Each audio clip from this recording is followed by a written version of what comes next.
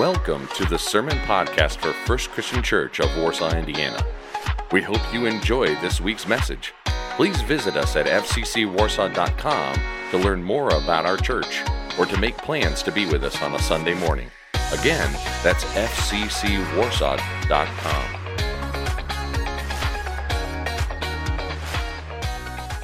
Hey, good morning, everybody. Last Sunday, we started this new series, God's Wisdom Works, and over the course of the summer, we're going to be exploring the wisdom of God out of the Old Testament book of Proverbs. And I laid out a challenge for you last week, maybe you recall, to read one chapter of Proverbs a day for the duration of this series. And how'd you do with that this last week? I know several of you have been telling me that you were on it, you're reading it, that's awesome, so good job. If you started it, keep it up. If you had good intentions but it didn't happen, just dive right in this week. And if this is the first you're hearing of it, just start with chapter 1 today or tomorrow, and you could have a good time reading along with us. You don't need to be on any particular chapter. We're just trying to have God's wisdom of Proverbs running through us in this series so that when we come to some of the different things that Proverbs says, we'll be like, yeah, I've read that. Or maybe on a certain day, something in particular speaks to you as you're reading it. It's an amazing book to be able to learn from. Well, the theme verse for the whole book of Proverbs is chapter 1, verse 7, which says, "The fear of the Lord is the beginning of knowledge." And we looked at that verse rather extensively last Sunday, and we talked about how when we find our identity and reality in God, and then we build life outward from there, life just works. Life works better when God's wisdom is at the center of all of it, because His way of wisdom makes our lives work better. Proverbs, you're going to find out, is an immensely practical book that's designed to show us how to put God's wisdom into practice in just about every conceivable area of our lives. And today we're going to begin with one of those areas, and we're going to talk about the area of work. Everybody say, yeah, all right? That's what I thought. Okay, so we're going to talk about work today. Our labor, our jobs, what we do for a living. Now, for the Christian, work is something that often gets removed from our life with Jesus. It's almost like sometimes we come to church and we spend time with Jesus so that we can put work on hold, so that we can forget about work, so we don't have to worry about it. So we spend time with Jesus and we forget about work for a time, but then we go to work and we forget about Jesus. Why would that ever be the case? Part of the reason this could happen is because I think societally we've done a good job of taking some of the meaning out of work. And the classic example of the meaninglessness of work is the cartoon strip Dilbert. Any of you in here Dilbert fans or ever read Dilbert? Okay, I figured some of you would be. Dilbert America, and he toils away in a mundane routine that lacks any semblance of purpose, and a lot of contemporary workers resonate with him because his life is a lot like theirs when it comes to work. I want to show you a recent Dilbert cartoon strip. Okay, take a look at this one up here on the screen. So Dilbert goes to his boss, a pointy-haired boss, and he says, "I want a raise." Pointy-haired boss says, "Money can't buy happiness." Dilbert says, "So why do people work?" The reply, "To avoid unhappiness." "What's my best case scenario here?" Pointy-haired boss says, "I'll motivate you toward a neutral, zombie-like existence." That's where many workers find themselves today. Having to work so that they have money, but while doing the work, they feel like they're being reduced to a zombie-like existence. Now, I want you to know that the book of Proverbs presents a much more integrated and purposeful way of living than something that's presented in a comic strip like that to make us laugh. Proverbs shows us that diligent labor is the way to a meaningful, responsible, and useful life. And Proverbs has things to say about work, whether you're somebody who works full-time, whether you're somebody who works part-time, whether you're somebody who's a homemaker, whether you're retired, or whether you're a student. All of us have tasks. All of us have work. All of us have things that we're called to do on a daily basis, and the wisdom of Proverbs speaks into that. So let's dive into this and grab a couple of truths here today from the book of Proverbs about work. First, wise workers, according to Proverbs, will view work as a blessing, not as a curse. You know, sometimes we hear of work spoken of almost as like it's a necessary evil, or even as a curse that resulted as a result of human sin. It's something maybe some people would say to be avoided. Like, boy, you really have a good life if you could avoid having to do work, some would say. Now, the book of Proverbs has a nickname for people who like to avoid work at all costs. It's not a real positive term, but they're called slackers. Or in some translations of the Bible, they're called sluggards. That's a pretty beautiful word, isn't it? This makes you think of a useless slug just kind of sitting there, right? But that's the word that Proverbs, the writer of Proverbs, Solomon uses for people who just like, I want to avoid work at all costs. Work is a curse. I don't want to do it under any circumstance whatsoever. Listen to some of these descriptions here of how the slacker or the sluggard is described in the book of Proverbs, chapter 24, verses 30 and following. Solomon says, I went by the field of a slacker and by the vineyard of one lacking sense. Thistles had come up everywhere, weeds covered the ground, and the stone wall was ruined. I saw and took it to heart. I looked and received instruction. A little sleep, a little slumber, a little folding of the arms to rest, and your poverty will come like a robber, and your need like a bandit. So there's Solomon just, again, he's writing Proverbs, teaching us how God has designed life to work. He's observing life, and there he went by somebody who thought work was a curse. He went by their house and like, well, yep, everything's in disarray, and their life has come to poverty because they're not doing anything. That's not all the time something would happen like that, or the key reasons why somebody would not have much. But again, Proverbs is Solomon looking at life, and he's like, hey, more often than not, people who refuse to work have nothing. That was his observation. Proverbs chapter 22, verse 13 has something else to say about the slacker. The slacker says, there's a lion outside. I'll be killed in the public square. Like, I can't leave my house and go to work. It's dangerous out there. Don't you know how dangerous it is? So they come up with excuses, like all kinds of excuses not to go to work. That's a slacker. Oh, it's too dangerous. Can't do it. I'll be killed. Proverbs chapter 26, verses 14 and 15. A door turns on its hinges, and a slacker on his bed, just rolling over and over and over, never wanting to get up. The slacker buries his hand in the bowl, and he's too weary to bring it to his mouth.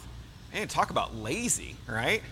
I had oatmeal this morning, and I was pretty lazy. I didn't feel like making much for breakfast, but I wasn't too lazy to actually bring the spoon up to my mouth. But Solomon's looking at really lazy people who avoid work at all costs, and they're like, yeah, he says, I've known people like that. They think work is a curse. They think anything that smacks of effort is something to be avoided. Now, God's not designed work to be a curse. The Bible never presents it that way. And Solomon is writing the book of Proverbs in the flow of all biblical history. And so he knows that when God created Adam and Eve, the first two human beings, that God placed them in the Garden of Eden. The Garden of Eden was perfect in every way. It was lush, it was abundant, it was fruitful. It was the absolute most ideal environment for human existence. Perfect climate, kind of like what we're going to have hopefully coming up here in the next few days.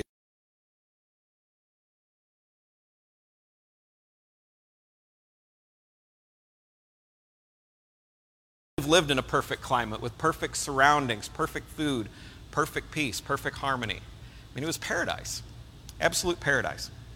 What do you think of when you hear the word paradise? I want to give you a couple of pictures here, and I'll give you choice A or choice B, and you can tell me which one comes more close to your picture of paradise in your mind, okay? So, which is your idea of paradise? A? Picture A here? Would that be your picture? So, which do you say would come closer to paradise? All right, that's a bit of a joke, and I realize that's also kind of pre-COVID work because some people are still working from home. But nonetheless, it's kind of how we think sometimes, isn't it, right? Paradise is where we go to escape work. Paradise is where I don't have to do any work. But nothing could be further from the truth in how God describes it in Proverbs, because that's how the slacker would think. Nothing could be further from paradise than having to work, a slacker would say. But did you realize that work existed in paradise in the Bible? Did you know that?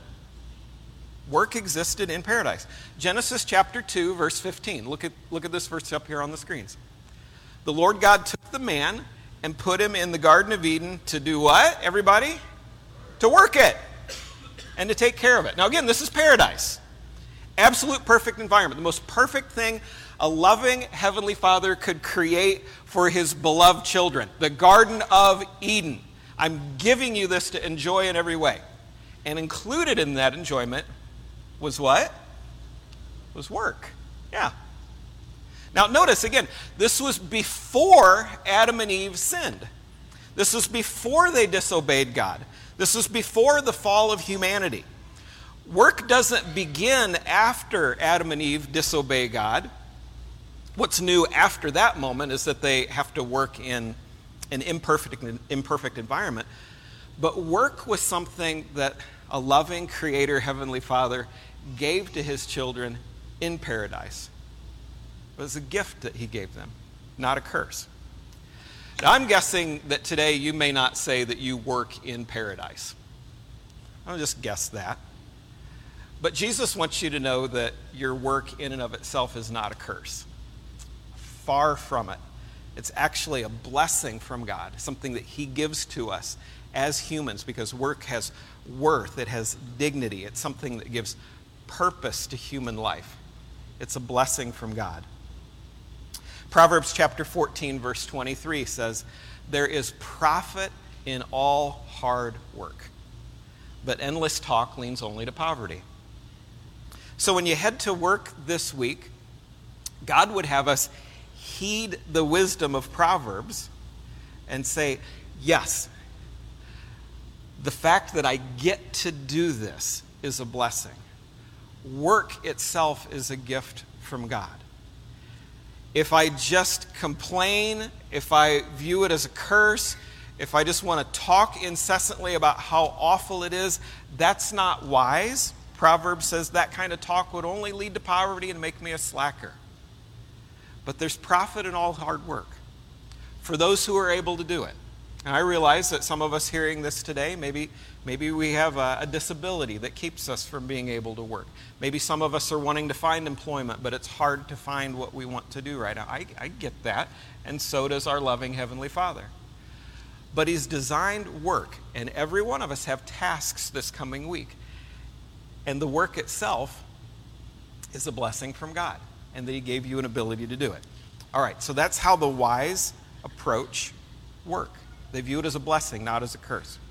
Secondly, the wise will do work as a ministry. The wise do work as a ministry. You may not like what you do.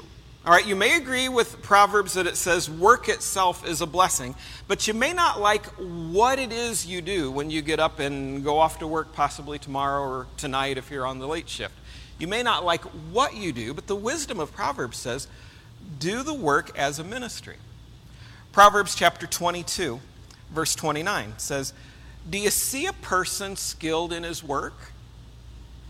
He will stand in the presence of kings. He will not stand in the presence of the unknown." Solomon there's just observing somebody who's very skilled at what they do with their hands or the work that they do. Good work for the Christian is a way to display God-given gifts, God-given abilities. And it's a treat to see a true craftsman at their craft.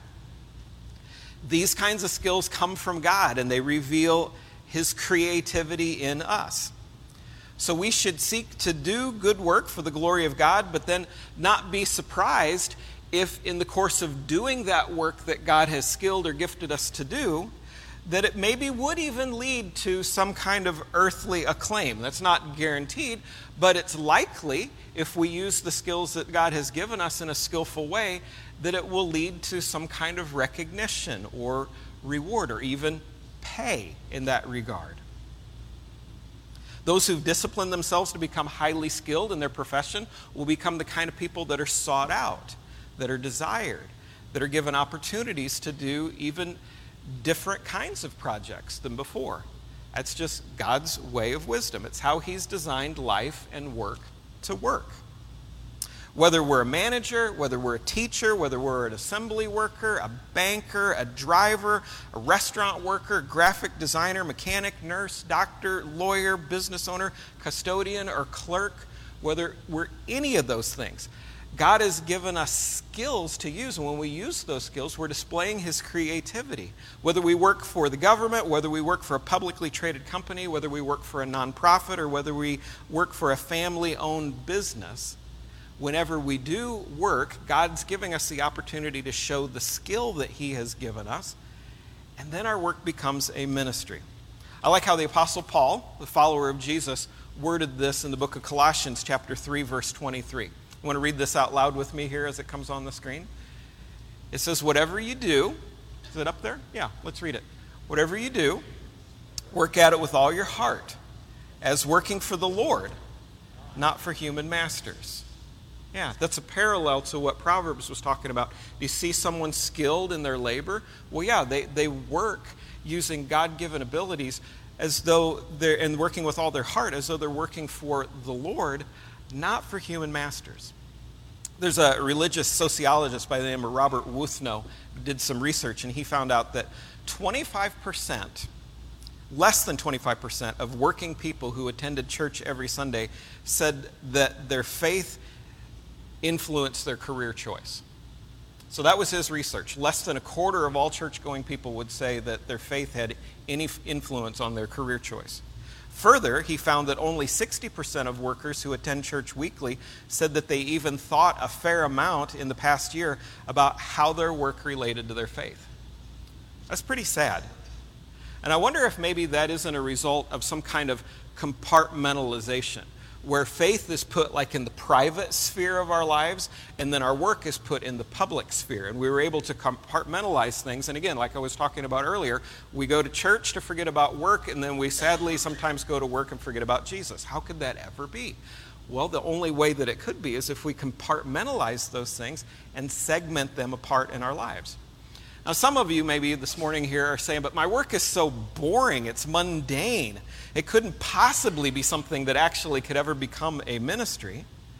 But truly, all work, whether it's supposedly boring or routine or mundane, becomes meaningful when we do it for the Lord, when we use the skill that God has given us and we do it as though we're working for Him. The challenge for us as workers is to do good work and to view it as, and to do it, not only view it, but to do it as a ministry at the same time.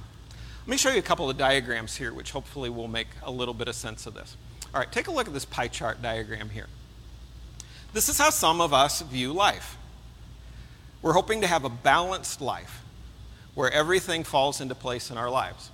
Starting on the left there in the green, maybe we would say in our lives there's a physical aspect, a spiritual, financial, family, mental, work, and social area of our lives. And we're striving for balance in all those things so that nothing gets too out of whack, right? I hear a lot of people talk about this, and I've been to seminars where people have shown diagrams of this in the past, work-related things, leadership-related things. Maybe you have as well. I want a balanced life. Everything fits in there. And what always just shocks me when people show a diagram like this as though it's a good thing is that they have a spiritual component in there. Friends, life does not work when all we have is a spiritual component or a spiritual portion of our lives. Jesus never encouraged a quote-unquote balanced life. He wants us to have a God-centered life, which would look a little bit more maybe like this diagram here, where God's at the center of everything, and from that then we have aspects of our life that are mental, social, physical, work-related, financial, or family-related. But God is at the center of everything. When God's at the center of everything in our lives, all other things come under His dominion. Proverbs chapter 1, verse 7, which we looked at last week. The fear of the Lord is the what? It's the beginning of knowledge. It's the starting point. Openness to God. Eagerness to please Him, a humility before Him. That posture before God is the starting point, the beginning point of a life that is filled with knowledge and wisdom. When God is at the center of everything, all other things come under His dominion. So what's the connection between our worship of God on Sunday and our secular, quote-unquote, jobs that maybe we do the other times of the week other than Sunday morning. The connection is that it has to begin with God. Why we do it, how we do it, what we're accomplishing. All of that begins with God and then goes outward, and that's the wisdom of Proverbs. But when we begin with work itself, we become Dilbert. I don't want to be Dilbert. I don't want to be a slacker. I don't want to be a slugger. And I'm sure you don't either. The whys begin with God, and life radiates outward from there. A writer by the name of Ken Eldredge suggests that one integrative model that highlights a threefold Christian ministry focus at work. I think this is pretty solid, so let me show you this here before we wrap up this morning. He says that in the workplace, a believer has a ministry at work, pointing those around us to God. And in that, he's talking about something that we would refer to here as the blessed practices, that we go to work with a ministry at work, where we're thinking about, God, how can I bless these people around me? How can I listen to the conversations taking place? Can I find a coworker to eat with? Is there a way I can serve them and show them the love of God? And when the time is right, can I share with them my story of something that God's doing in my life? That's ministry at work. Ken Eldredge says, though, that believers also have a ministry of work, where we're serving and creating via work itself. Like Proverbs was saying, when we're skilled at it, we show the skill of God working through us. But believers also in a redemptive fashion. Remember Jesus talked about when we were going through the Sermon on the Mount series, how we're salt and light here on earth, and we have a redemptive aspect, we have a healing aspect, we have a purpose-giving aspect to the planet as well. We also, as believers, have a ministry to work itself, where we're redeeming the practices, policies, and structures of institutions. And when we are working for the Lord, not for human masters, we bring this redemptive element to the workplace where we go. So that when you find yourself at work this next week, it's not a Dilbert experience. It's a Holy Spirit on fire moment where you're bringing the person and presence of Jesus Christ with you as you minister to others, as you do a ministry of work itself, and as you do something within the structure in which you work that brings redemptive potential. I know that's kind of heady stuff, but it's awesome when we get to be followers of Jesus and we bring our full selves redeemed by Jesus to the table. Isn't that cool? Work isn't meaningless. Work isn't void of purpose. Work is where it's at, where we get to bring Jesus to the world around us. Let's do it with gusto this week. Let's bring our very best into that equation so that Jesus is there and we're wise when we do it. Let me just take a moment and pray for you here before Jeremy leads us in a closing song. Father, we thank you for the challenge from your word. And today we repent of those times when we've been pretty frustrated that we have to go to work. We ask you for your help, though, because sometimes the actual things we do at work are not our favorite. And so that makes us lose a little bit of the sense of the high meaning and the calling that you give us. But we're praying today, Father, that we will latch on to what you show us in your word. We'll latch on to what you show us in Proverbs. That it's a blessing to be able to work. It's not a curse. And boy, oh boy, can we bring world-changing, redemptive stuff when we do this as a ministry. And we bring the skill and we bring the presence of Jesus right in there to what we're doing. Father, we pray for spiritual conversations this week at work. We pray that you'll use us to be a blessing to our employers. We pray that you will use us to bring redemptive potential even to the structure, the system, or the institutions in which we work. Because we're followers of Jesus, and you've changed us, and you've made us different. And we're not here just to kill time or buy time just so we can go on vacation. But we've been given real opportunities to do things with purpose behind them. And we pray that we will do them with all the power of the Holy Spirit living in us. And we pray this together in Jesus' name. And everybody together says, amen. Thank you for listening to this week's sermon from First Christian Church of Warsaw, Indiana. We invite you to join us for worship on an upcoming Sunday morning.